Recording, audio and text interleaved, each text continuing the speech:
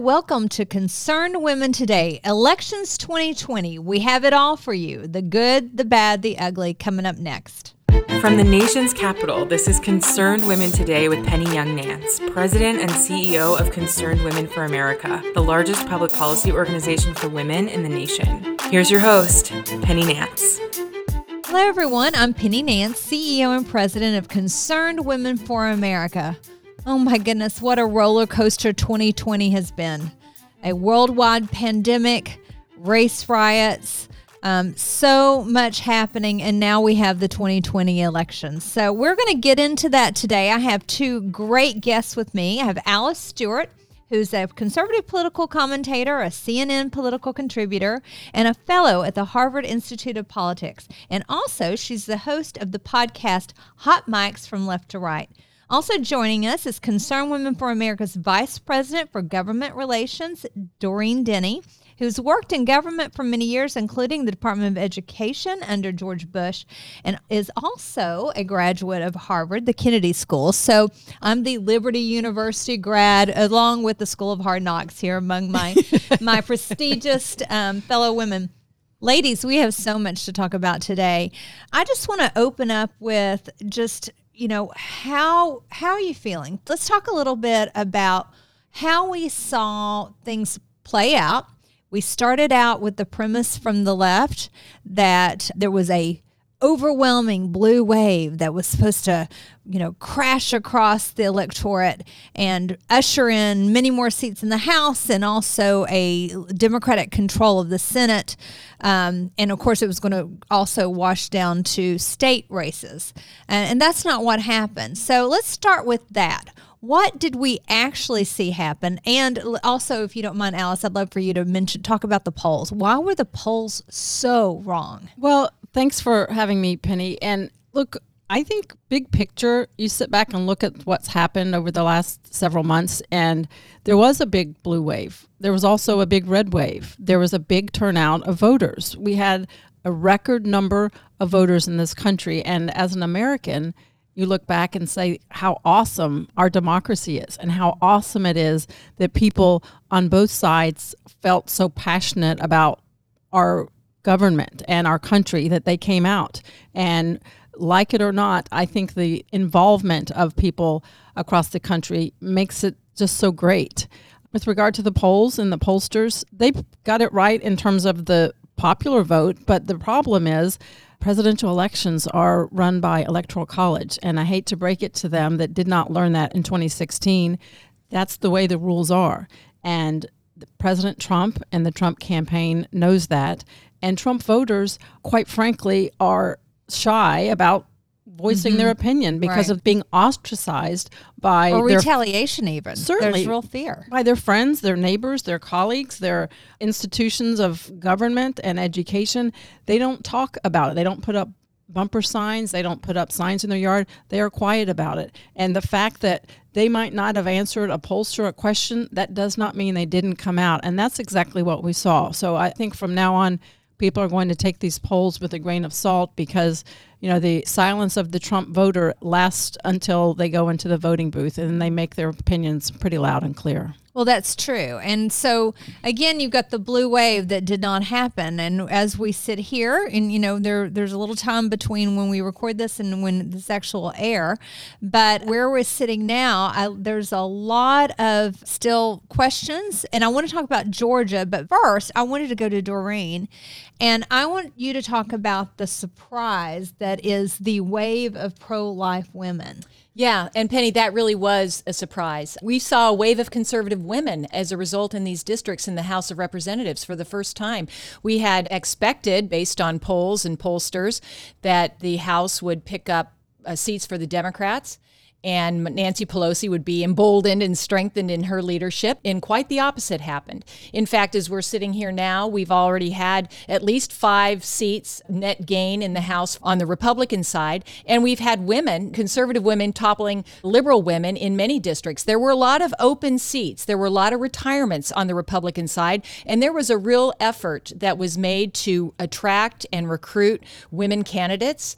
And what happened was when it got down to, the conservative woman or the liberal woman. The conservative women prevailed in many of these seats. Wait, I thought conservatives were sexist and hated women. Well, and Right? Penny, what I have to say is that the 8,000 miles we put on the Women for Amy bus tour made a difference because, and having Amy Coney Barrett enter a national stage at the time that they did, the message there was one that Lindsey Graham brought out. He said, this is not breaking a glass ceiling for conservative women. We're going through a reinforced concrete barrier, and the ability to have a voice, to stand up and to say, no, I believe in faith, family, freedom, and the Constitution. I mean, those were things that women were internalizing during that time. And I really do believe that in some of those suburban districts, they thought that Congresswoman Ann Wagner would lose her St. Louis suburb. No, she didn't. She came back strong. And we had other women join the ranks. And so right now, where we sit, we've doubled the number of women who are conservatives in the House of Representatives for the new term. And there's still more to be counted. And I think that's a great point. And I think Congresswoman Elise Stefanik led the charge really with recruiting phenomenal conservative women to run for office and supporting them and giving them the opportunity to really shine. And I think that movement was very successful. And your bus tour for Women for Amy was such a great opportunity to really shine the light on the hypocrisy of Democrats, right? They're the party of empowering women and women in high office and women in leadership, except conservative women. Right. And Penny, you were phenomenal with pointing that out. Very often, they want to claim the mantle of, hey, we're all about women, but they tore Amy Coney Barrett down. Mm-hmm. And you and Concerned Women for America really made a point to say, if you're about women and supporting women, this is not just a good jurist. She is a high qualified woman of character that you should be proud to support. Right. On the Supreme Court, this and they is the wouldn't do model it. you said you wanted, where a woman can do anything that she wants. She can be a mom. She Right. can be a woman of faith. She can be all these things, and yet be a justice on the Supreme Court. Why are you not lining up in support of her? But that's not new, and we've talked Right. about that for years. That brings back a memory. I was on a radio show in New York City with my friend Kelly Goff, who is left of center, but we have this sort of oddfellow friendship. But she's a woman of integrity, and so she had a whole panel. I was the only conservative on the panel, which happens a lot. And so there were all these women were talking, and I think it was like someone from the platform Jezebel and all these different women talking about supporting women. And I said, excuse me, how many of you supported Sarah Palin? Right. And of course they're all like, and I'm like, so let's be real. You don't really mean support women. You support a certain kind of woman, but I think so too. And so I would say the good news about what Elise Stefanik did is she was able to help recruit women that we could all support. Right. Because I've heard for years, and you probably have too, Doreen, like we gotta get more women elected. And I'm like, well, yeah, I want to get women elected, but I want to make sure that they're principled women who are pro-life and conservative and actually believe the things I do, because I'm not going to support the other kind just Right. because they happen to be a woman. And that's honest, right? And the other side doesn't seem to manage to be able to have the integrity to say, your positions matter. Why is that different for women versus men? We shouldn't have this blind loyalty just because of our gender. Oh, exactly. And the fact is they have been able to get away with this for so long because they're not conservative people that have been in the arena to call them out on it. Mm-hmm. And I think it's important to make sure that if they're going to, as I said, claim the mantle for women, for African American, for LGBT rights, they have to make sure that the same standard applies for those that are of these different groups mm-hmm. that have conservative views mm-hmm. and those that have liberal views, yes. because there are a lot of folks I know that there are conservatives in all those buckets you just mentioned, by the way. Absolutely. And they do draw the line when it comes to support based on their ideology. And that right there, and you see it a lot. You see it a lot in higher education. But if they're going to be the party of diversity of gender, race, color, religion, sex, and national origin, they need to also be the party to support diversity of ideology. Yes, well, that's not the case. But I do think, and I don't want to move off this point before I say that this is sort of the secret sauce, I think. And I'm very disappointed, by the way, that John James didn't win in Michigan, because I think he is a great candidate. And maybe I think there's going to be lawsuits around his race, and we'll see what happens, because that was also very close. But, I think the secret sauce is you've got to make sure that your candidate is appealing and is principled in all of that. And I think the stat is that of the 8 seats that were flipped, 6 of those were pro-life women. Mm-hmm. Is that correct? That's right. And that again shows you that these were women that were running against women, in fact, in those cases. And so we're really excited that we have not only brought women into the House, but that women that stand for issues and are going to stand up together, I think, is a collective body, that they're going to have a voice that needs to be heard. And I do think that we just need to take this opportunity to seize the day, recognizing the things that have come just before that, with Amy Coney Barrett going to the Supreme Court, and with the rise in awareness that a lot of views do get censored today. The cancel culture is alive and well, and people are fighting against that. And I think that what happened in these House races is a demonstration of that. Yes, and people are sick of it.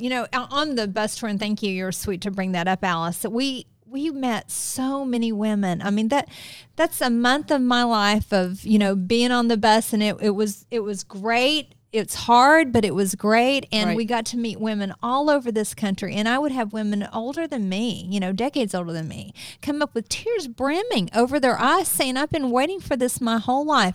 She's me. Amy Coney Barrett is me. She is a woman who is a woman of faith, who chose to have a family, who loves her family, who's willing to sacrifice for her family. She had a healthy marriage and was able to she was such so fantastic and competent that now she's being nominated to the Supreme Court. We have to support her. She's us. And so I think it's to your point, Doreen, we saw ourselves in her. Women saw themselves in Amy Coney Barrett, and those are the women that we're now turning out to run for office. Right.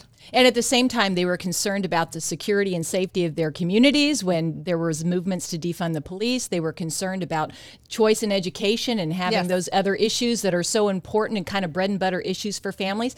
And they were recognizing who was standing on the right side of those issues. Wait, hold that thought. We're going to come back to that. We've got to take a break. We'll be back in just a moment with Concerned Women Today. Hey ladies, you're smart, passionate, and savvy. You care about your family and you care about our nation. That's why you should join Concerned Women for America. I'm Penny Nance, President and CEO of Concerned Women for America, and I pray you will visit concernedwomen.org to learn how you can add your voice to the largest public policy women's organization in the nation. That's concernedwomen.org.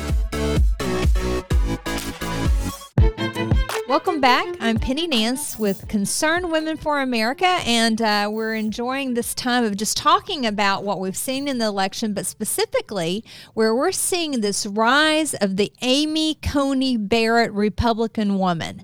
I just made that up, by the way. That's a good ring to it. Yes, the ACB Republican. That is the woman that is coming forward who loves her family, who's a woman of faith that sacrifices and works very hard and is very accomplished and deserves it, right? And is putting her name forward. And so joining me is Alice Stewart, who has her own podcast that you all may want to follow. It's called Hot Mics from Left to Right. And also Doreen Denny, who's the Vice President of Government Relations at Concerned Women for America. So you just brought up before we went to break, Doreen, about the fact that there were some really key issues. And I said this on election night, that the other side, although they know it now, by the way, because we have leaked footage of their internal phone call with the Democrats. They're wringing their hands and recognizing that they got their backsides kicked and in the House. But the issue that, of course, there's the social issues that we feel very strongly about and brings us together. But there's also, for a more moderate, independent thinker, a woman who's not necessarily of our ilk, but actually cares about her family, loves her family, wants her kids to have a good education.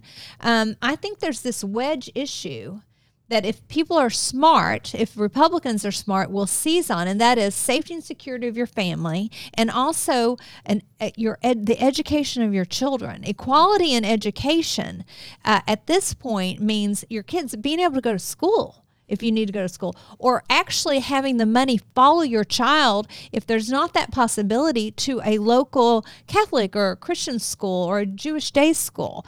So I just wonder what you're thinking on all of that. Yeah, well, I do think that that these issues were front and center in communities across our country, and as you mentioned, their outtakes in the Democratic Party among the more moderate members were those kinds of issues, the socialism, things that were overreach in terms of government control and so forth. People have had enough with that, and they're concerned about I don't that. ever want to hear the word socialism again. Yes. Like that was sort of the leaked footage of their phone call is how the hand wringing, because they realize like most Americans don't think that's okay. That's right. And so the extremism that, AOC, Alexandria Ocasio-Cortez, is kind of popularized within the Democratic Party in this progressive push, has been rejected. And I think that the extremity Yet her rank swelled, though. Well, yes, they did. They did have a couple wins on her side, but I think what you're finding is within the general population that those issues are not going to resonate. And if there's anything that I think that we come out of this race, even with the unknowns, even right at this moment about the presidential race, we come away with a realization that extremism or radicalism does not sell in America. And that as long as the other side is going to be pushing those things really hard, people are going to resist that. And especially now when we find ourselves in a pandemic, which has changed so much of our daily lives, parents that are facing the educational needs for their children right at home now, seeing what they're learning or not learning, recognizing that there are issues that they have got to be involved in and care about in order for their own future and success, the economy and how the economy is going to do and continue to thrive if we have, threats of new kinds of shutdowns. Those are all issues that people are caring about deeply and really do affect us all. And so I think that those, along with the issues that people are recognizing, look, we need to have some common sense around the areas of issues that even in the issues of activism around biology, whether or not women and their female status should be preserved. And so we have women's sports only for females because that's the way it ought to be. Those are things that people are paying attention to now. Don't you think, Alice, that if you were a Republican running for governor in Virginia, because we have the off-year elections for governor, don't you think school choice would, or do you think, I think school choice would be a great issue to run on? And I've said that to people, regardless of what happens or if things are back on track by next November, only God knows. But I think there's some real ground to be covered. And if so, what other issues do you see? All right. Well, let me just say, first off, if you did run for governor, I would fully support you. Alice, I get one vote. You would have one vote. But my husband, so two. My husband would vote for me. But school choice would be a phenomenal issue because not just because we're amidst COVID and parents want to get their kids out of the house, but they want to get them in good schools. And you brought up the issue earlier about money following the child. I think that is a great viable option. And if we're not going to have the money distributed equally and open up the schools all the same, then give the money to the parents and let them decide what to do with their education. I think that's a really great solution. But we look at the exit polls from these elections, and again, the top issue, it was not what the Democrats, it wasn't about feelings or empathy or overreach on COVID. The number one issue for voters is still the economy. Mm-hmm. It's still pocketbook issues. And if you can address those, how you're going to put gas in the tank and food on the table and have a job and potentially get an increase in your pay, that's what people care about. And people look at President Trump and they realize, am I better off now than I was 4 years ago? 56% of them said yes. That's why he had such support,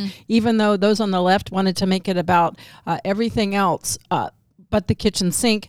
That's the big issue. Safety and security and the economy were really driving factors for these voters. And, they can sit there and cry about, let's not talk about socialism anymore, or Nancy Pelosi, you shouldn't have made me talk about defund the police. Well, they did, and that really came to bite them in a lot of these House races.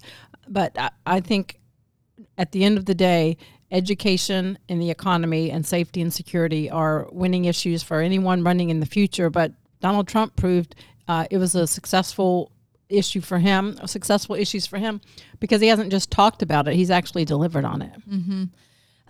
Let's go to the Senate. We need to spend a little bit of time talking about your home state of Georgia, where you were born, although I don't know if you consider Georgia or Arkansas your home state. You may be like me. I consider Tennessee and Kentucky and now Virginia my home states. So I have three. Yeah, I think both of them would probably, want to push me off on the other one. But I was born and raised in DeKalb County, right by Fulton County, which are the key issues right in the crosshairs. Yeah. And then I lived 17 years in Arkansas. But look, Georgia has been a red state for so long. Trump won it by 6 points back in 2016. But what we've had, it's similar to other states. In the bigger cities, you have a higher population of Democrats and liberal voices, and that's exactly the way Georgia has played out. And what has happened, and I'm good friends with the Secretary of State's office folks there, and they told me right after the polls closed that it's looking like Joe Biden might win for a couple reasons. Because the big voting blocks are in these liberal cities, a lot of well-educated, college-educated white voters moved to outside of Atlanta, and a lot of them were frustrated with Trump's demeanor and the way he has dealt with COVID, and that has been a factor in the state of Georgia, and that was why it has gone so close down to the wire. But they said early on they were obviously concerned about the presidential race, but even more so those Senate seats. Mm-hmm. Now we have 2 seats that were comfortably in the hands of Republicans. The 2 senators are now in runoffs in the state of Georgia, which could potentially switch to Democrats. And that's a big concern. Mm-hmm. And you can sit there and look at, well, David Perdue and Kelly Loeffler are strong, but can you imagine the amount of Democrat money that's going to go into Georgia between now and January? It's going to be off the charts. Yeah, they may reach $1 billion. I mean, right. You're going to have the outside money, which I don't even know this is constitutional, but I really wish that outside money outside of state could not fund specific candidates. I just think that's not how the founders thought it. Yeah, good luck with that. Yeah, I think I need like a constitutional amendment or something to make that happen. But all that to say, I mean, the hundreds of millions of dollars that Mike Bloomberg and others are going to pour into that race, George Soros and whoever else, and of course on our side also. So it's going to be tons of money. People are not going to want to turn on their television because they're going to be so saturated with ads. Early voting, I think you told me, Doreen, starts in Georgia December 11th, right? I mean, this is important. So whether or not the Senate can be a true bulwark against the craziest Joe Biden policies is really all centered in Georgia. I mean, it's going to be really important that the Republicans can pull this off. Yeah, and I think just to step back a bit, again, coming into this election, I think the Democrats thought that Chuck Schumer would be majority leader the day after, on November 4th. And certainly that didn't happen. In fact, we had so many strong candidates that were reelected. We picked up some seats of retirements. And so we're down at a position. Mention like Joni Ernst and what happened. Senator Joni Ernst. Well, and how badly the polls were off on Susan Collins' race also. Right. So I think the point here is just to recognize that coming in now to an uncertain situation, I think we will have kind of a divided going in. These 2 races may not take it out of the hands of the Republicans entirely, but we could have an interesting situation with a pretty balanced Senate on a party level, and that will change governing again. And you know what? There is something about checks and balances that have come out of this election that I think is important for us all to recognize, and I guess something that should give us hope for the future, recognizing that we're just not going to go off the rails here in the next 4 years. Well, this has been great. We've launched my candidacy for governor of Virginia. We've recognized that we've got to recruit more women. Hat tip to Elise Stefanik for recruiting conservative, pro-life women. But this is what I will tell you. This is what I told our staff, that regardless of what happens, Concerned Women for America is going to be here, and we're going to fight for our values and fight for life. The question is whether we're on offense or defense. And we will be working hard. And so we would love for you all to take a moment today and go to our website, concernedwomen.org, sign up for our alerts, sign up for our weekly updates so you know what's happening in your nation. We can give you a great overview so you can be engaged in what's happening. Thank you so much for your time today. Thank you, Alice Stewart. Thank you, Doreen Denny. And see you next time on Concerned Women Today. Thanks for listening. Concerned Women Today is a ministry of Concerned Women for America, the nation's largest public policy women's organization. For more information, visit concernedwomen.org. That's concernedwomen.org.